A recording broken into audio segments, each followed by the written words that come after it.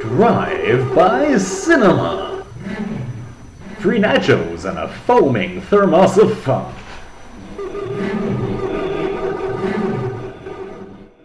Welcome to Drive-by Cinema Series 2, Episode 13. I'm one of the hosts, Rick, and here's the other host, Paul. Hi, Atreides. everybody. No, please, don't stroke my ego too much. Yes, well, that means that we are reviewing Dune this week, doesn't it, with Paul Atreides, the lead character in that one, and we'll get onto that later. But, Richard, that's not how we start our movie reviews normally, is it? No, it isn't. Apparently, Paul, you have some corrections, omissions, and additions. Can we call this one observations? Okay. Because it's certainly not about corrections. Okay. So, you were describing cold opens that are typically... How Bond movies start, yes. And I was saying, well, sometimes, like it might cut to the music. I don't know if it does do, but I imagine it would cut to the music like when he's hanging off a helicopter and you don't know what's going to happen to him. And I call this a cliffhanger, but it's not a cliffhanger because cliffhangers come at the end of a serialized movie or TV show to keep you for the next episode or between adverts kind of thing. But my question is, if he's no one is getting out of the cinema, after the cold open on Bond, are they? No. No one is going, oh, well, that seems to have settled everything. But what is it there for? I mean, the cold open just refers to the fact that you have action with or without suspense and then, the title sequence and music. What I'm saying is, what if you have a cold open whereby the outcome is unknown and involves suspense and then you cut to it later? I mean, is there a term but it doesn't happen in Bond, does it? It doesn't happen in Bond. But what if it did? What would you call it? In Bond, it's just, 5 minutes of whimsy and then the music and the sexy music. What would you call it? I mean, can you think of a neologism that you would attach to this specific? It's like a hook line, isn't it? In that context, it is a hook, isn't it? It's an icebreaker, I guess. Yeah, an icebreaker and a hook. Yeah. Okay. Fair play. And if we ever see a film with this technique employed, Paul, you'll be able to excitedly point it out. But I can't think of any. No. Next one. Okay, my next thing is like last week. I don't know how. Oh, I guess it must have been during the review of the Green Knight. Yes. I was making some somewhat flabby observations where things bleed into each other about hand shape. But I think I got my left and right mixed up. I think the jousting stick or prong was typically held on the right. A lance. The lance is held on the right. Yes. So we drive on the left. Yeah, but I got it mixed up. I'm still none the wiser. I'm not sure which side do you... Well, we have retained the driving sides for jousting tournaments in our country. So we drive on the left. Thank goodness for that.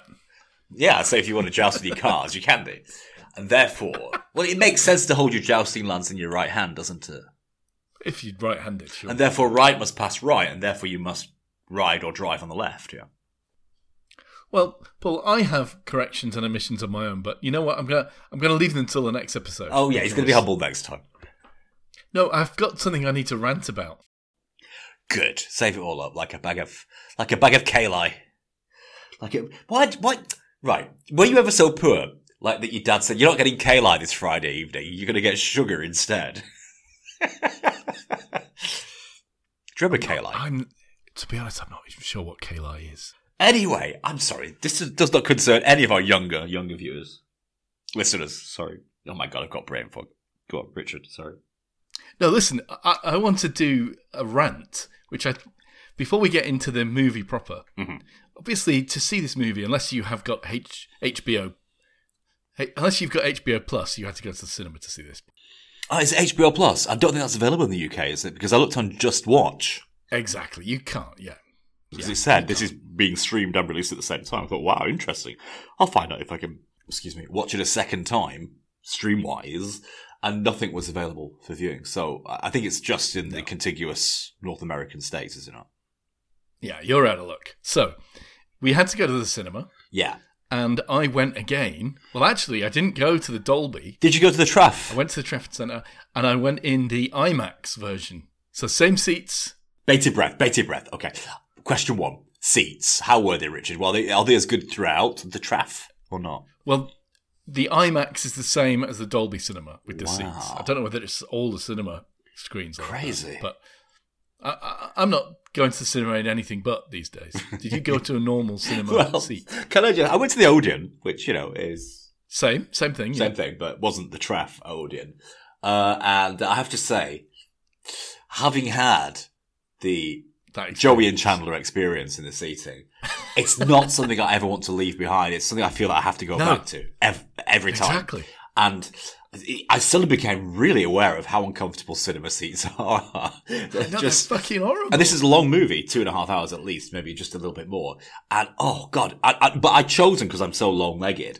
I chose the first aisle, which is also best for your eyes. Very few people choose it. It's kind of like, just a little bit below the center of the screen, and the first promontory, the first gangway that people exit on. And so my legs were able to stretch out. But even so, with that, the seats were too low, therefore my bum and knees weren't having the right amount of support to my back, and I was fidgeting within about an hour and a half. Yeah, so I think I paid £9-10 for the ticket, whereas for 14-15, I don't know how much your IMAX was, but for Dolby 14-15, I think the extra £5 is well worth it. So the cinema showing I went to, the particular showing I went to, was quite busy, and I could only book on the very front row and an IMAX. And normally I would be a bit worried about doing that because you'd have to crick your neck. But I wasn't worried in the reclining seats. I just lay back and have a massive IMAX screen in front of me filling my entire visual space. And, all the legroom in the world. It was amazing. And, extremely good. But here's what I wanted to rant about. Okay. When I booked my ticket, maybe 2 hours before, imagine my delight and surprise when the Odeon included in the price, so it's not a surcharge, they included in the price the booking fee of £1 or something. Nice. What the fuck is a booking fee, and why would anyone ever be paying that? Oh, they go through a third-party booking system, don't they? Do they?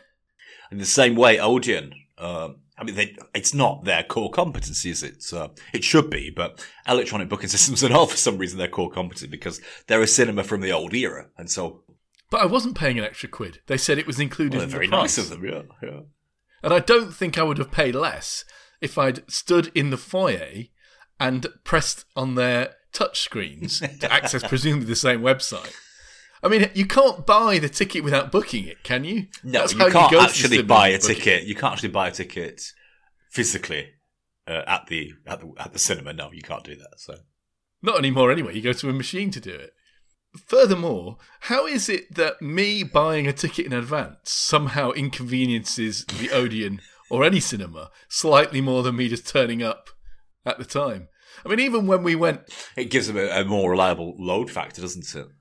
Exactly. When we went to see James Bond, we went to the machines in the foyer after the film had already started. We did actually. We got charged exactly the same amount, presumably including a booking fee. How brave of us. But then, of course, I was guessing that the trailers would be 10 minutes, but I wasn't aware that adverts now run for about 10 or 15 minutes. So, as it was, we could have gone in quite a bit later, couldn't we, in actual fact? It's all included. But why do they itomize it? Why do they tell me, just to annoy me? Why don't tell me about the electricity that they're using, or the salaries of the staff they're paying? I don't care what your. Let's just give me the price. I don't care what your freaking booking fee is. Because of course they're trying to make their prices seem smaller than they are. But of course, for many people, it's just an annoyance, isn't it? Now, Paul, it's time that you put us on to doing Dune a year ago. So, cue the music.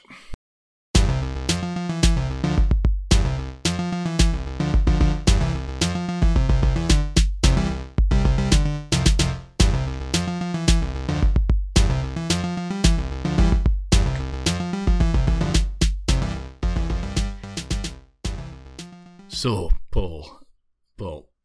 No, listen, Paul. Did you go to movie pictures to see that Dune? I did, yeah. What did I think of it? Can you explain what it was all about, Paul? I saw a trailer, and to be honest, I couldn't make a head nor tail of it. Can you explain it to me, Paul? Well, see what it is like. You've got this. outworld humans, yeah, and there's not proper humans anymore because it's future. And there's going to Dune, which is not Sandcastle in Blackpool. That's like another planet. And they're going there. Oh, don't start on planets, eh? Like Mercury came and went since Cyrus. Going there, not with Auntie Gladys. Well, they're not going there with Auntie Gladys and deck chair.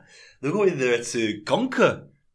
How did it go? Mercury, Mars, Earth, Juniper, Dune, Uranus, my penis.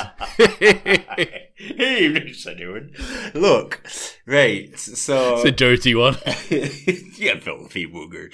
Right, so, I don't know. Right, where are we going with this? Because I can't stay like this whole episode, Richard. You should get this sent to a good Western, Paul. You know who the baddies are in a Western. How do you mean? Who are the baddies in this Dune, Paul? Can you explain that? Who are the baddies in this film? What do you think of music? I thought they could have brought in John Shuttleworth or somebody like him. Or that bloke with big head who used to be on Granada Reports. Is it Snailians, Paul? Is it Snailians who are baddies in this film? Do you know what Snailians are? Can you explain? I don't know what Snailians are, no. I'm not sure we're doing our region justice here, Richard. But anyway, we've all met that blow down the pub. Sorry, yeah, go on, Rich. I can't stay in character for this long. I'm sorry. Go on. I don't have an exit strategy for this skip, Paul, so I don't know what we're going to do. Frank Sidebottom, that's what I meant. We've still got Frank Sidebottom on music. Right. Now, this is a conversation that we all had with a relative, a well-meaning relative, who doesn't know what you're talking about, and you have to explain your favourite Star Wars film to them, isn't it? I mean, I'm kind of half that relative, because I was brought up. Who is Darth Vader, anyway? Very much, among the country folk around here. So, yeah. There's a part of that relative that lives inside me still. I didn't mean anything wicked by that. But, look, right, Richard, before you were saying, hey, Paul, you were the first person, you were the one who suggested Dune almost a year to the day, I would say. Perhaps a little more than a year ago. Dune 84, David Lynch's seminal work. And so, you were going to say, and you suggested this one too, I did. Is that what you were going to ask me, Richard? Well, you're coming across here like really the guy suggesting Dune, like you're a big fan of the franchise. I'm not a big fan. You've read the book. Well, no. You've never read the book. No. I almost say I've never read the book. I've not read the book recently, Richard. That's a different proposition, really. Because last episode you asked me, oh, Paul, have you read the book? I'm like, no, I haven't. But I have, in part, like when I was 18 or in part, 60. Okay, yeah. Enough for a book report or something. Fine, okay. You read the Cliff Notes. Okay. On the last episode, I did my homework for this. I went back and I listened to the last episode. Okay.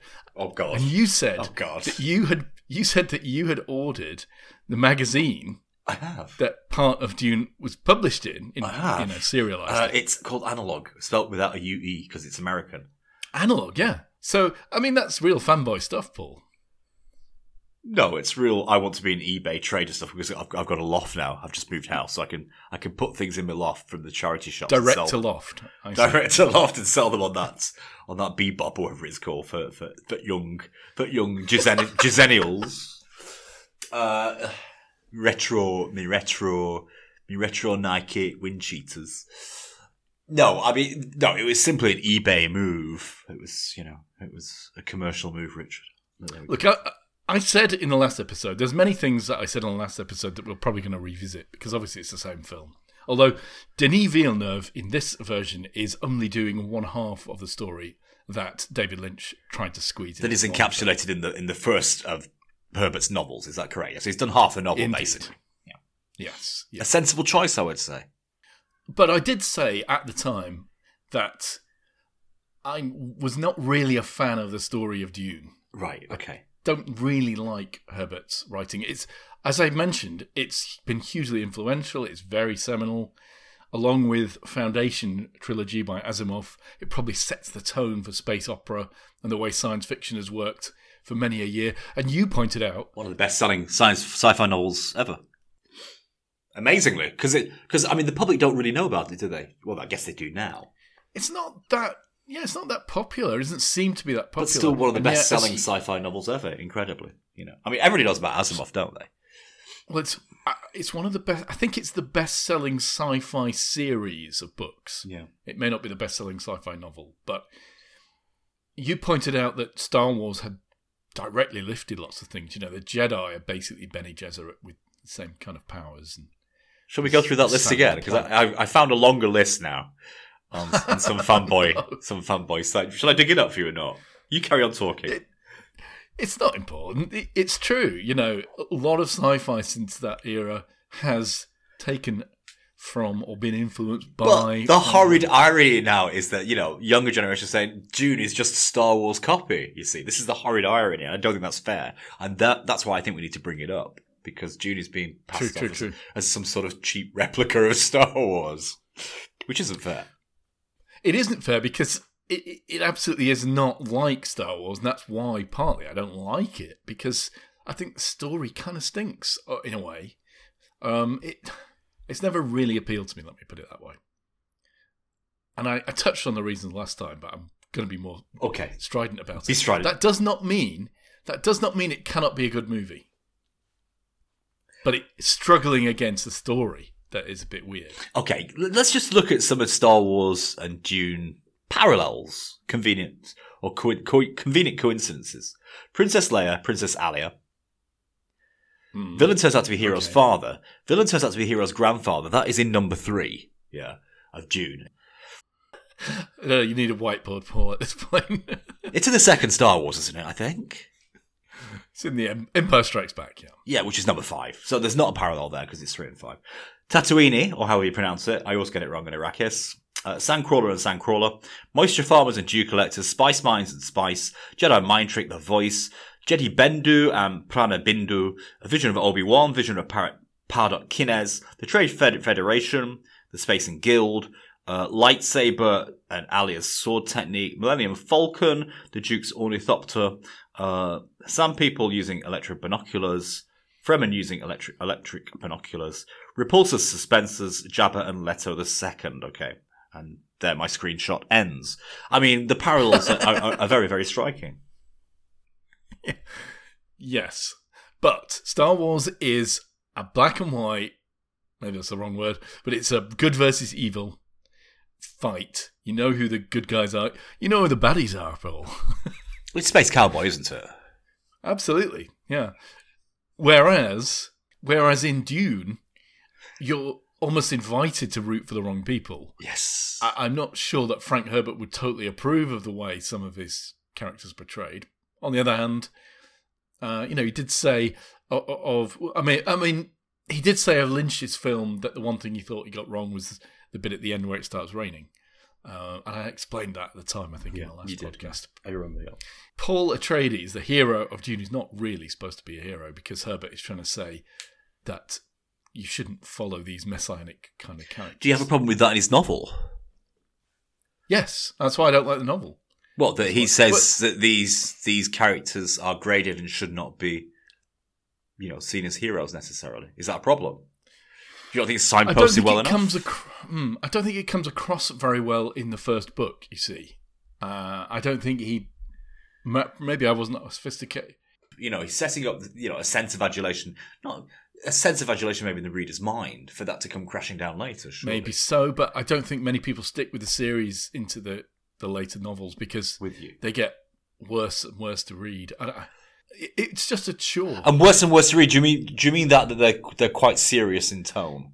Yeah, they take themselves very seriously. And this film does too, doesn't it? Villeneuve's film doesn't lighten it very much. I was going to say there are no jokes in this movie, apart from one, which is a sizest and slimmest joke about the protagonist, Paul. God, sorry, brain fog. Oh, you mean he's gently ribbed by Jason Momoa's depiction of Duncan Idaho? Yes. Yeah. That's the only joke in there.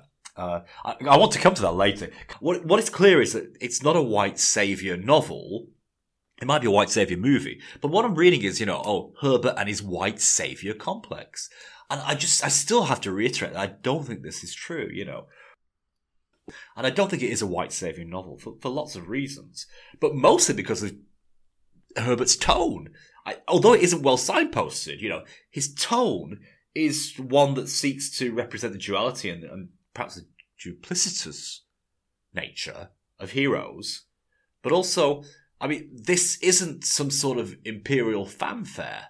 This is very much... No, it's anti-colonial. It's very much anti-colonial, and not just now, but contemporaneous with his release. Interviews with him, Herbert, he's actually saying these things with such a modern voice.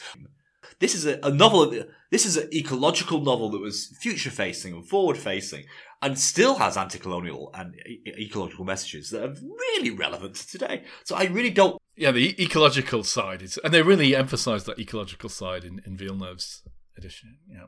Rant over. Anyway, sorry, Richard. To continue with what you were saying, you don't like the novel. No, I finished saying that now. But you're right. I mean, those are the great bits about it. Is that it is way ahead of its time, and those things are increasingly relevant. The white saviour bit comes because I said this in the last podcast, and it is definitely true. Well, no, the novel also. You know, Herbert took a big influence from Lawrence of Arabia. Yes. But he's not presenting it as a hero, is he? You see, so you can't really call it white saviorism. That would be like calling The Colour Purple is a racist movie. Yeah. On the one hand, you could argue that the Fremen save Paul and his mother, who have been defeated by the Harkonnens, and so they're the saviour of them. But on the other hand, and you could also, some people also point to the fact that Paul's father is described as having olive skin, and I suppose Oscar Isaacs probably is not. You might not describe him as typically white. He's Latino, I guess, is he, or something? But the truth of the matter is, Paul is this superhero, right? I mean, he is white. His mother is white, and he has these superpowers, and ultimately. Yeah, that's a bit crass, you know. There's a lot of politics as well, which is weirdly backwards, isn't it? Despite Herbert being forward-thinking, you know, first of all, he deliberately tunes down all the tech. We discussed this before about how there are no computers and you can't use laser guns because the shields blow up, and all atomics are kind of forbidden mostly, or taboo. So it's all down to swords and old-fashioned-y kind of fighting. And yet, despite the fact everything's floating, the spaceships. But additionally, there's this Game of Thrones-esque like core intrigue stuff with the Empire and the Landsrat. And, you know, there's really poor representation of women in the whole Dune universe, right? I mean, you know, the highest power women can aspire to is being a concubine in the Bene Gesserit priesthood kind of thing. And, you know, it's emperor and he marries his daughter off and all of that stuff. You know, it's really shonky sexual politics, and it's really old-fashioned politics as well. And coming back to this whole white saviour thing. Okay. I was trying to... You know, there's a scene which is depicted in the movie, it's written this way in the book, where Paul and his mother are in the desert after they've been basically left for dead by the Harkonnens, and they're escaping, and they meet up with the Fremen. Yes. And Paul has to prove himself. That's and right. And apparently, the way Paul is going to prove himself is trial by combat. Yes. You know, as if this is a sensible way, you know, this is the way that this tribe of people who survive in the desert, you know, would go about things, is that at the slightest offence, they're going to have a fight to the death. And that's the way they resolve things. So, you know, things don't get heated or... Yeah, don't offend each other then. It's a noble savage thing, isn't it? It's a white anthropologist's, like, take. And I find myself... I think that's uncomfortable, frankly, which feeds into my dislike of the novel, I think. Okay. One, I mean, there are some elements like the eugenics, I think. That's an interesting anachronism. You know, he's been bred to be this Superman. But again, I'm not sure that I'm not sure this is being put forward as an ideal, is it? You know, I'm sure we're supposed to view this through a skeptic or a cynical lens, aren't we? Yeah, agreed. I don't think he's saying this is how it ought to be, But at the same time, he's setting this novel in the year 10,000. Yeah. It's like 8,000 years in the future or something. His suggestion, his implication is that we not only have we not progressed, but things have gone backward. It isn't a dystopian vision, is it? It's not presented as entirely dystopian, I think we're supposed to draw dystopian conclusions, but it's not presented with clear dystopian signposts from the author as it would be in the modern day. So I take what you're saying, the representation of women. I mean, in a dystopian world, maybe we would expect women to not have, full roles in society or to be limited to what they could do. But I understand that he's not presented that in a clearly signposted way. Look, Paul, how did this film compare to David Lynch's film? What's the biggest differences? Kung Fu in the desert. David Lynch famously said there'd be no Kung Fu in my movie in the desert. Exactly, and that's why he gave them all those special guns that responded to the voice. Pew! Whereas in Villeneuve's version, we now remain true to the book, where he was taught a martial art by his mother called the Weirding Way. The Bene Gesserit priesthood teach the students this, and that's partly how he's able, despite the fact he's a weedy androgynous boy, how he's able to defeat the Fremen warrior in the trial by combat, which subsequently proves enough to make him the leader of the Fremen, ultimately. It wasn't much of a combat, though, was it, in that little ravine? I was expecting, more backflips and a bit more of the Weirding Way, or whatever it's called. It wasn't very impressive. He just seemed to stick a knife into the other person's side quite quickly. Could you not say that about all of this movie? Villeneuve is very toned down compared to, say, David Lynch, where everything's turned up to 11. Yeah, I mean, it's beautifully shot, but there was this kind of very grounded feel to it all. I would say David Lynch and the technology he had to represent the protective force fields. The shields, yeah. The shields, yeah. I mean, his kind of looked better than Villeneuve's, I think. But I said that in the last thing. I thought that was a brilliant bit of special effects. And so there's all that.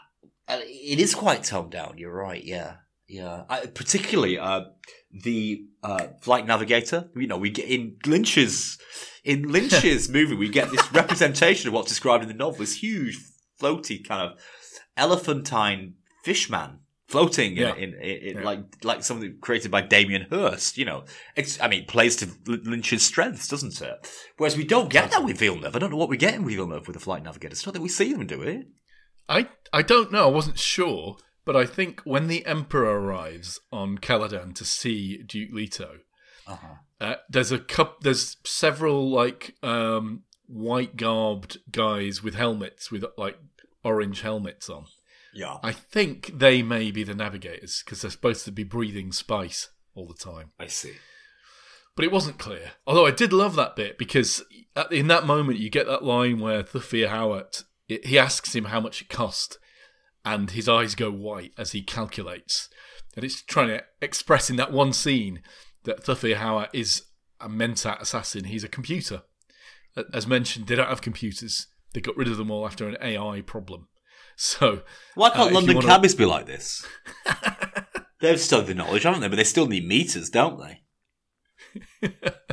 Maybe they're half. I don't know why. You can do it all on your phone these days. So yeah, there was that. I thought there was another aspect that really didn't really compare to Lynch. I think the spice eyes, the blue eyes. I didn't really get the piercing blue that I think Lynch used. I can't quite remember. But no, it wasn't quite as vivid. But no. You're right. I mean, Lynch turned it down, and this is definitely turned down to it's MTV Unplugged, isn't it? This version, It's like a Japanese Sandergarden, isn't it, of a movie? It is very sad, yeah. And it has Villeneuve's trademark floating spaceships, massive ellipsoid spaceships just floating and hanging there. Real sense of massive presence as well. Yes. I think there are elements. I think there are real nods to Lynch. Some of the costumes do seem like they're drawing on the Lynchian imagery, which was, I mean, Lynch's style was very much like fetish wear and, leather and latex and stuff. But, it occurred to me watching Villeneuve's movie, perhaps even more so, Dune it's rippling and it's dripping with kind of bondage, domination, submission thing. Yeah. It's all over the place, actually, in Dune. Maybe another reason why I don't really like it, because, it's not enlightened BDSM kind of consent-driven play. But, it's full of these, like, master-slave kind of relationships. So in Villeneuve, this comes across really strongly. There's the moment where the Reverend Mother arrives to test Paul. Yes. And first of all, she tells Jessica... Beyond kinky, wasn't it? Very. I mean, because he's an adolescent to start off with. Again, he's supposed to be 15, Paul, in the novel. And this woman, the Reverend Mother, who's supposed to be his grandmother, I believe, she arrives, she tells Jessica to go get Paul. So this is the first power dynamic. It's, grandmum telling mum to go and get your grandson. She goes, she doesn't want to, but she has to. She's the Reverend Mother. She goes and gets him out of bed, put your clothes on, Granny's here. She didn't say that. I don't think he knows this at this point. And she uses the voice on him. This is a great bit about the Villeneuve movies. Oh, yes. The way he depicts the voice. Oh, brilliant, brilliant, brilliant. I don't know how it was in your cinema, but this is like being kicked in the small of my spine. Yes. When that voice came in. I mean, really good. They're in the Dragonfly helicopteroids. I don't know what you call them. The ornithopters. Which are really well represented. And of course, they've got to overpower the Harkonnen guards. And the way they use the voice there is it's just brilliant. It's just how you imagine it to be. So I think that's something that he really, really does deliver with, is the voice. Oh, he nails it. Absolutely. But, back to this scene, she orders him with the voice, come to him and kneel down or whatever. I'm sure in the book he's not kneeling down. This is where I feel it's so subdom stuff. So he's kneeling in front of this Reverend Mother, who's his grandmother he doesn't know. She tells him to put his hand in a box. Hello. Which he does, of course. And she does a test, where she inflicts this pain on him. And he's not allowed to move. Have you seen the recent TikTok ones? What? Well, Feely Box is, something that is just a mainstay of, education. It is not the same, Paul. It is not the same. There's recent TikTok ones where they kind of put it in and it's like chocolate. And it's they put it through a hole that's maybe like a fleshlight or a fleshjack. And there's chocolate at the end. And then they take the blindfold off and they push the chocolate in the person's face. Kind of thing. Well, it wasn't jokey like that, was it? He put his hand in there. It wasn't offal. It wasn't chocolate. It wasn't stuffed liver. What was it? It's pure power exchange stuff. And it's pure, you're going to feel terrible pain, but don't move. Don't show that you're in pain. I think the little fella, this was his best moment of acting. That moment where he was representing feeling extreme, almost overwhelming pain and not wanting to show it as an adolescent. I thought Timothy did a really good job here. It's brilliant. That moment, I thought. Of course, there's similar kind of power dynamic stuff going on with the Harkonnens, of course, who are somewhat toned down, I think, from the Harkonnens in David Lynch. And of course, in David Lynch's film, Harkonnens, as we've pointed out many times, were all red-haired, Paul. And yet here... I'm not red-haired, Richard. Honestly, stop it. But in Villeneuve's vision, they're all bald. They're all bald. Well, let's get on to that. I think avoiding the high camp of David Lynch's Harkonnens was a good idea. I thought they came across as a little too theatrical and comical almost in the first one. Pantomime, you couldn't really take them seriously. They're much more menacing here. Baron Harkonnen, though, however, he doesn't really float like a giant sort of impregnated queen bee, does it, like he does in the first one? And that's disappointment, because that was one of the good things I thought of David Lynch's. Well, he does float, though. He does float. But not in the same sort of way. Not in the same way, no. He does, however, surface from a Blackpool like Colonel Kurtz. Is it in Apocalypse Now? Yeah, what was that? Was that balsamic vinegar and olive oil? I don't know, but it's a straightforward Colonel Kurtz reference. It looked like you dip your bread in it, didn't it? So I thought that nod was a little too...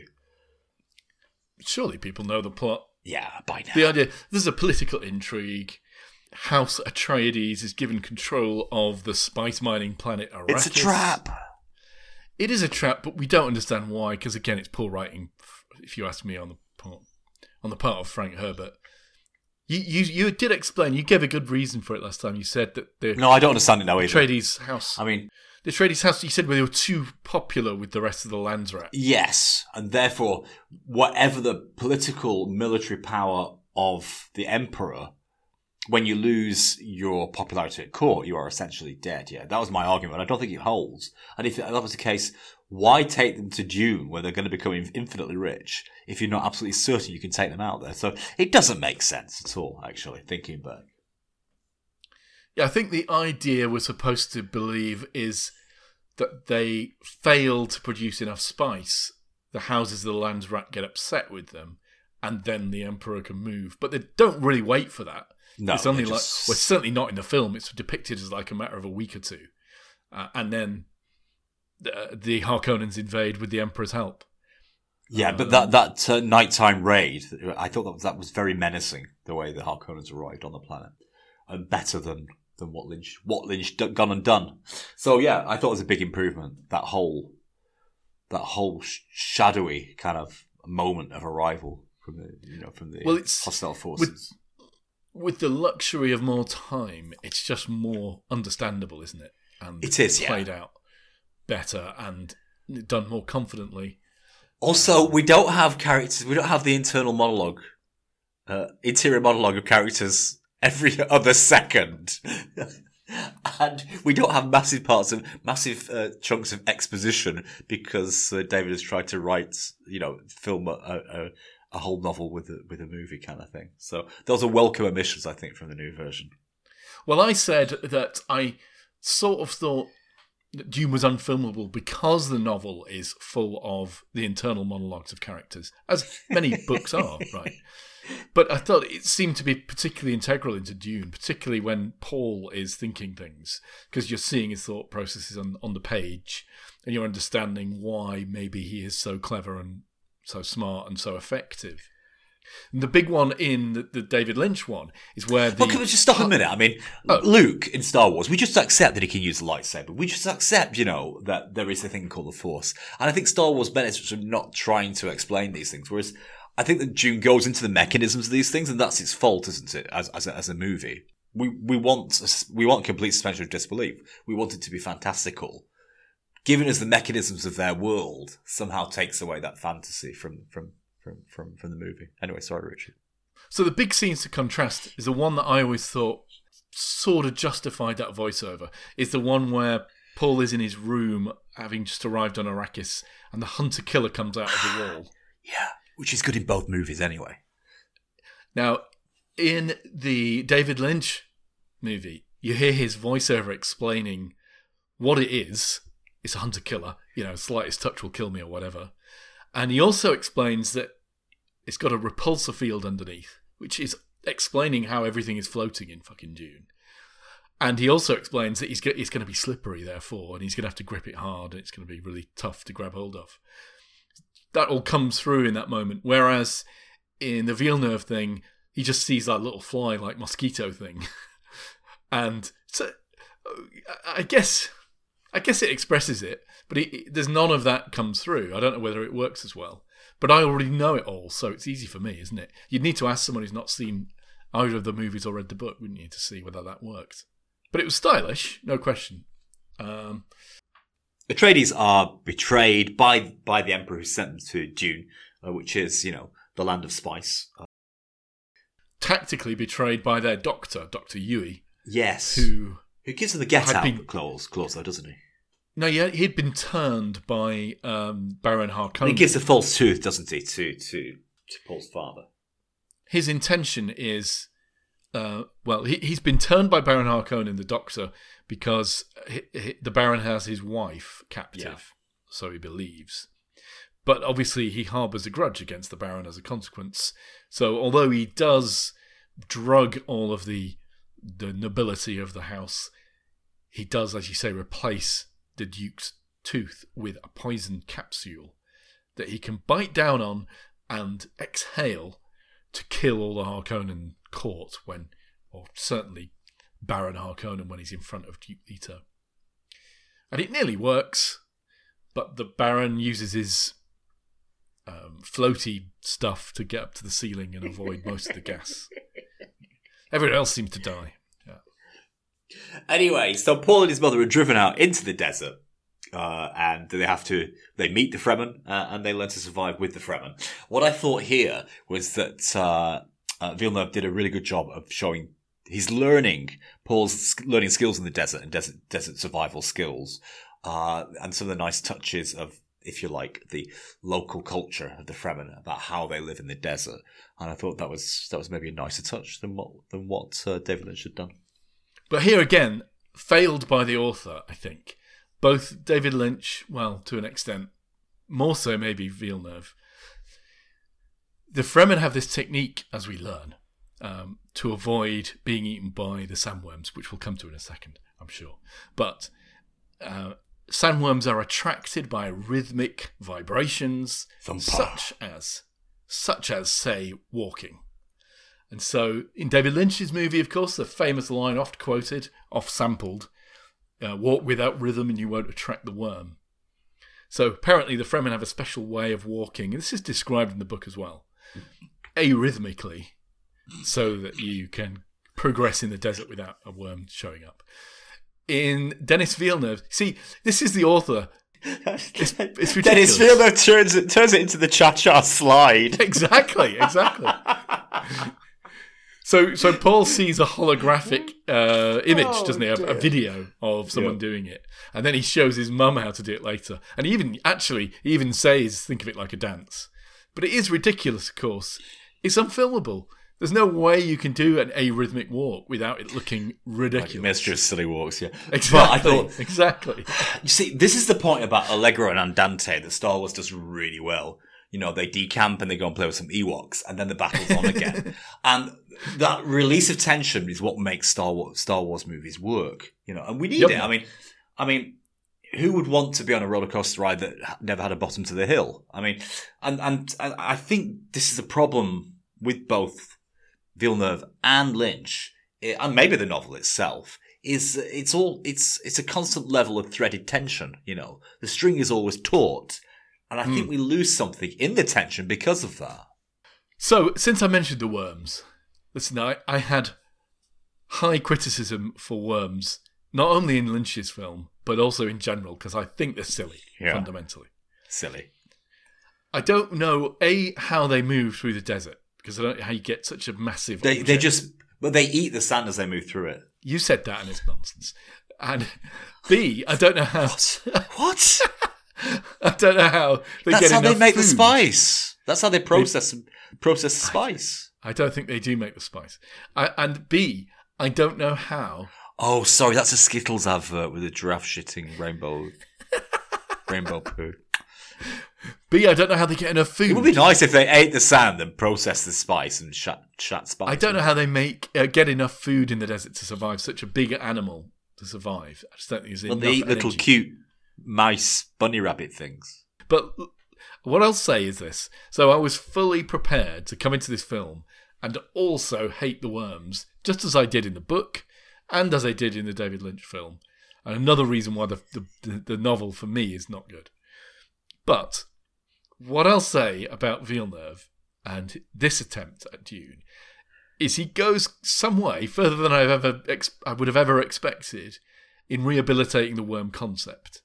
Well, I mean, in terms of visual effects, he goes the whole hog. I mean, he does not let go of making the worms look like a viable CGI option. Do you know what I mean? Well, it's like the first thing to say is you barely see them in this film. You barely see them in this film, which is to his credit. Okay, that's fine. Or you do see someone riding one at the end, which is a bit silly. But what he does is he goes a long way to explaining how they move through the desert like it's water, because he's using the process of liquefaction. Now, liquefaction is a real phenomenon. You may have heard of it. It occurs in earthquakes sometimes.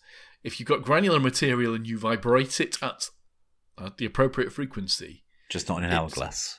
It starts to behave like a fluid. It does indeed, yeah. In earthquakes, this has been known to cause buildings to sink into, loose gravel or soil material. I mean, generally sand dunes, if you study them, they move like sea waves. Yeah, over hundreds of years. Over years. about 10 or 20 years, they'll move about as far as a wave would move in 1 or 2 seconds, but almost identical in terms of their flow and their movement. So even without liquefaction, they're kind of like waves anyway, aren't they? But did you not like the ominous arrival of the sandworms, and the way that the whole kind of sand started shifting in this movie? Yeah, no, that's what I really love. It's impressive. You could see people starting to sink into the sand, and I think we're led to believe, or we're given to understand, that the worms can emit some kind of infrasound which liquefies the sand. And so and that's presumably how they're able to move through the sand so easily. Wow. So for me, that was a win. A great relief, actually, that he'd rehabilitated the worm concept for me. So as Richard has said, they head off to the desert. They live with the Fremen. The Fremen take them in when Paul proves himself. And then they have to get back to base and take out the Harkonnen. Is that kind of what happens at the end of this movie? I was just lost in the beautiful shots. What happened at the end? Well, no, you're right. This is the problem with this movie. We stop halfway through the book.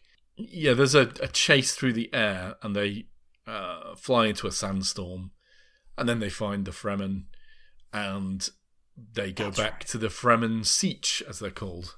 And that's it, really. That's it. That's the end of the movie, and we now wait for the next one. And let's hope there is a next one. Okay, so all that hanging in the air was, I thought, a little bit disappointing. What about the music? Did you like the music or not? I thought it was very atmospheric and really good, and just tied in so well with all the visuals and the action, just everything in the movie. Just whoever did the music, really, really well done. But what was it like in IMAX? Tell me, Richard. Was it the experience with the sandworms that more impressive or not, do you think? It's just the whole vista of it. And, there are moments where Villeneuve makes a really busy screen. The big battle sequences where you're seeing the whole city being bombed, or you're looking out over starships. And, in IMAX, you're looking around. It's like you're there. You can point your head at one side and you see one of the spaceships, and you look over there and there's another thing happening. Yeah, it was really quite impressive. It's a great spectacle, and well worth going to the cinema for, especially in a reclining seat. Richard, it sounds like, although you're not being converted to the world to the multiverse of Dune, you nonetheless think there are some redeeming factors to this. I've never said you can't make a good movie out of it and around it. One of the problems with the story, right, is they kill off so many good characters at this early stage. Duke Leto is a great character. Well, he's certainly really well portrayed by Oscar Isaacs, and I think he's a good character. He dies very early. You've got Duncan Idaho, Jason Momoa's character, seems to be dead at least.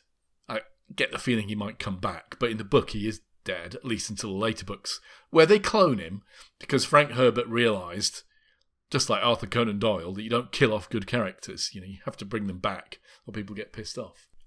They sort of make this mistake again and again, it seems to me, or Herbert does. He kills off the good characters, and what you're left with is the whining Messiah child and his mum. And, as a kid of like a single parent, there's an uncomfortable reflection perhaps of me. Well, maybe he's too similar to him. Maybe I feel I'm too similar to him. But, I don't want to be seen as the Messiah child with the well, you didn't have red hair. Your name's not Paul, so good luck with that, Richard.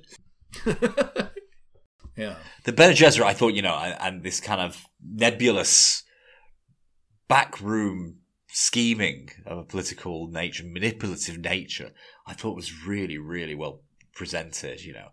The power, the silent power of the Bene Gesserit. There are two crimes that I lay at Herbert's door that I think are particularly egregious. One is his veneration of the drugs, the spice, which variously in Dune is used to prolong life. The Emperor takes it, so he lives a long time. The Fremen do.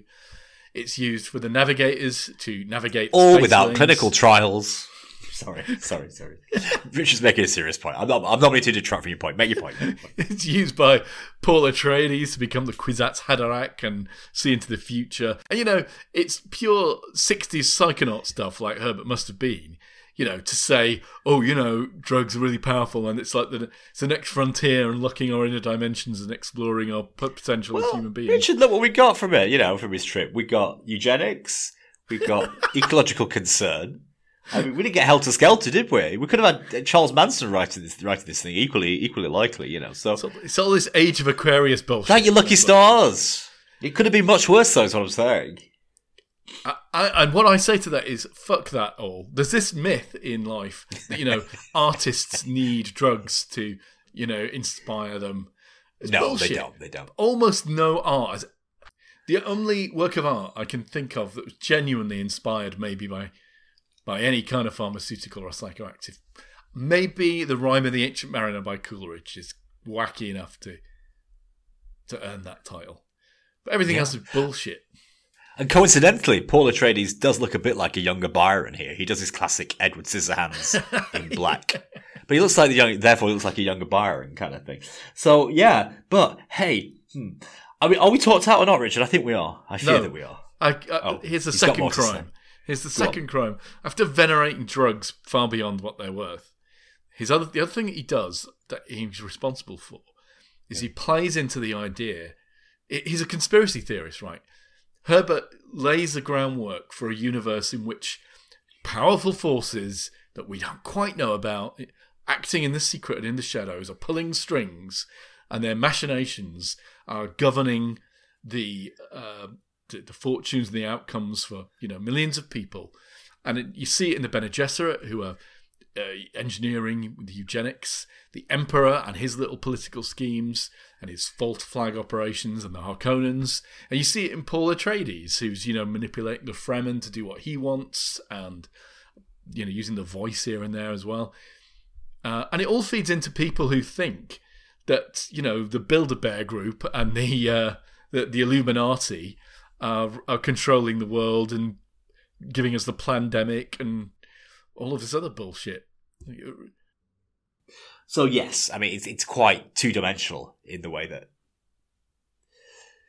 everything is under the control of some higher or deeper order. So I would concur with that. Perhaps it's not possible to make a satisfying narrative in which the great leaders just go, "Oh shit, that wasn't supposed to happen. Oh well, let's make the best of it." But that's the reality, right? That would be the Boris Johnson movie. Is fuck knows what's going on. See how long I can stay in power. Paul, let's do acting then as a score, kind of. So we're finally talked about. I mean, we've had a good chat about this one, and it's time for the scores. Acting, yeah. Let me look at my score because I've actually written. Atypically, I've written these down. I tend to score them right as we're asked for the scores. The acting, I was just genuinely impressed with. I thought Timothy carried the lead role pretty well. I'm not convinced that he's the boy that's written in the novel. I think the boy in the novel is somewhat more naturally athletic than Timothy showed. I'm sure his desert kung fu would involve somersaults and leaping. But aside from his ability to portray the character in a way that I thought might be representative of the boy in the novel, pretty strong. His mother, Jessica, really, really strong, I thought. And his grandmother, you say, the leader of the Bene Gesserits, I thought Charlotte Rampling stole it. Just such malevolent intensity. So I'm going to score the acting 8. I don't know what you think about that. Yeah, I think all the leads were strong. All the critics seem to love his mum, Jessica Ferguson, isn't it? Is her name? Yes, yeah. Also, I thought Oscar Isaacs was really good. He's, of course, a Villeneuve favourite, isn't he? But again, unfortunately, we don't see all that much of him. The supporting cast I thought was really good. I enjoyed it. What's he called? All big names, aren't they? Javier Bardem, the Stilgar, the Fremen leader. And the guy from Good Will Hunting. who's like, if you push him too hard, he's never going to make a success of himself. The Swedish actor, I don't know what his name is, Svergel Svergbard or something. You mean the guy playing the Baron? Yes, the guy playing Colonel Kurtz. Yeah. Because he reminded me of the guy in The Mandalorian who isn't really an actor, but who got the cameo part to be like the second honcho of Werner the guild. Herzog. Yes, he reminded me a bit of documentary Werner maker. Herzog. He did remind me a bit of him. Mostly because of accents, I guess. But I thought, no, this is the guy from Good Will Hunting. And it turned out to be the guy from Good Will Hunting, which is really amazing. Wow. I'll give it an 8 for acting. Well, thank you. We agree. Okay. What about and I know this is going to be a weaker score, what about the story and plotline? It's Dune, isn't it? So, now, Villeneuve made a couple of changes, minor changes, I think, to what I remember from the book. In the book, I don't think Stilgar comes and has a word with the Duke. I think you first meet Stilgar when Paul has the fight with the Fremen to, gain their trust.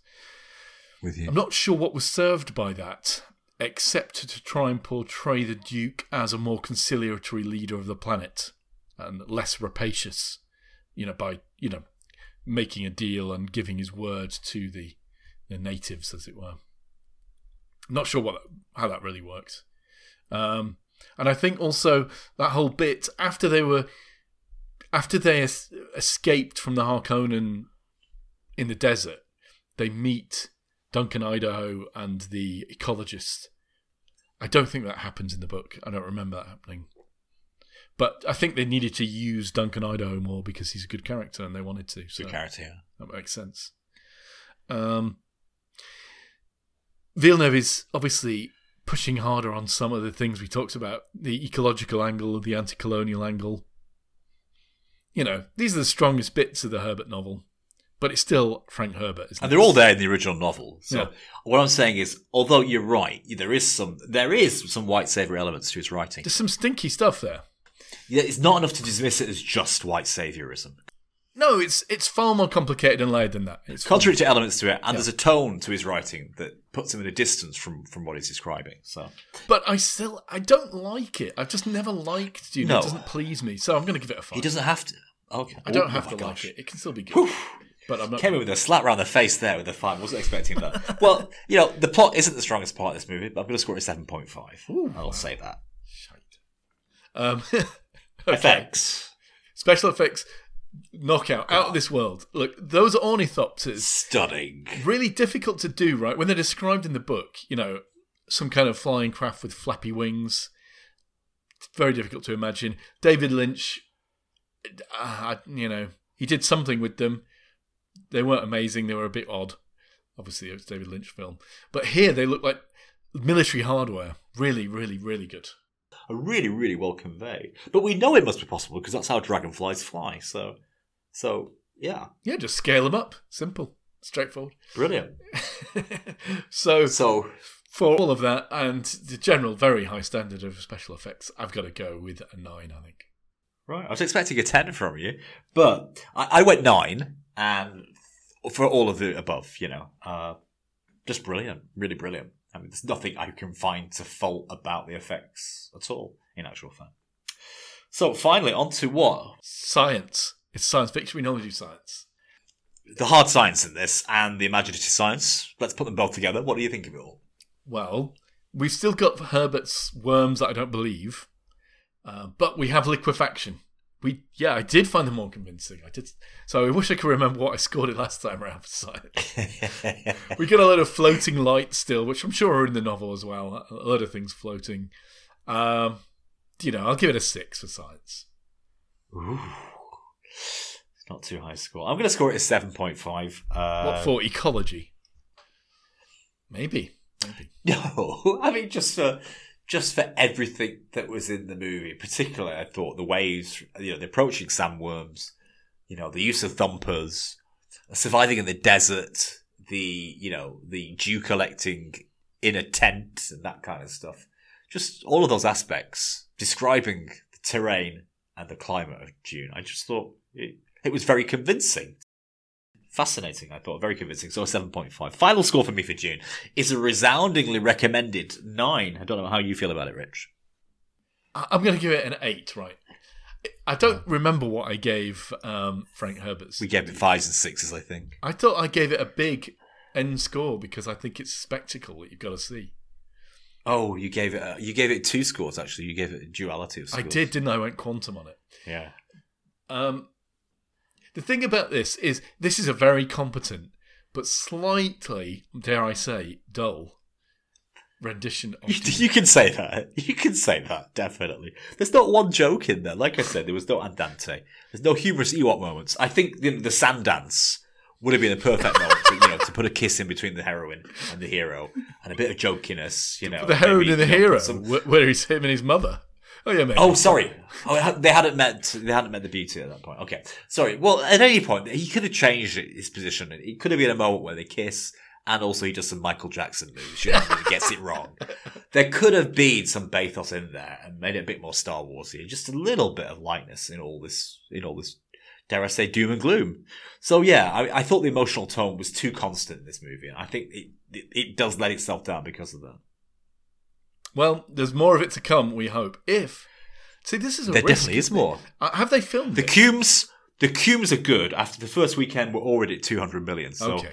It might not break even, but it's definitely going to get a second play. And we would have had some Dune rabbits like we got in this one. Just it's not a rabbit. It's a Jerboa. It's a Jerboa. Thank you. It's actually a desert mouse, which is what he named himself after. What do you call the mouse shadow in the second moon? We call that one Muad'Dib. That's where the name comes from. Wow, Richard. Gosh, deep Dune knowledge there. There is, on the back of all this, a reprint of the original Dune board game. There are 2 Dune board games. They've both been reprinted. They're both out in, whatever gaming workshop that you buy your normal gaming stuff at. The Dune role-playing game, I think, is a new version. There was one originally. There's a new one out with, with bits and pieces that reflect the new movie. So it must be endorsed in some sort of way. I'm intrigued about what it is. I think it's just Risk with some, Dune effects added on. But it would be interesting to get hold of that and see what it's all about. The Dune board game. Oh, well, that can be arranged. And the Dune role-playing game too.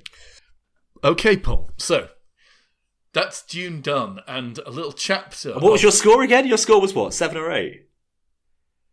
I didn't say my score, did I? I'll give it an 8. No, that's a real recommend for Richard, because I know how much he hates this whole Dune multiverse. Look, the story's bad, but the movie's good. How can I explain? But dull. I'd agree. It is a bit dull.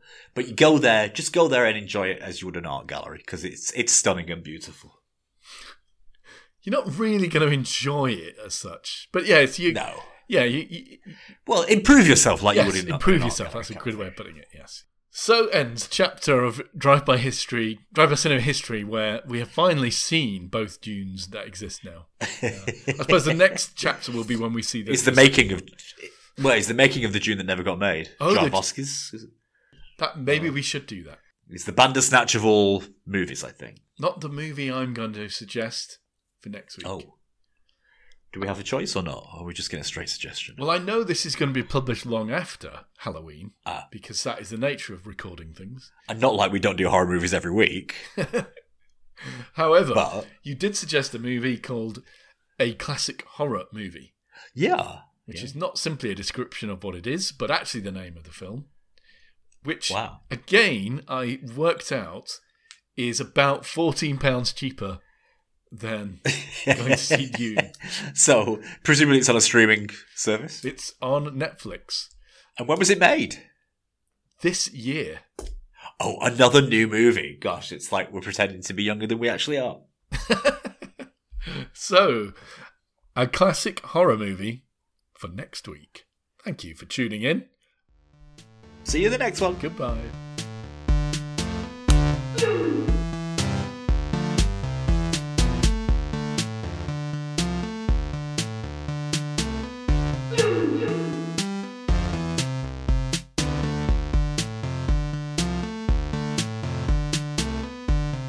You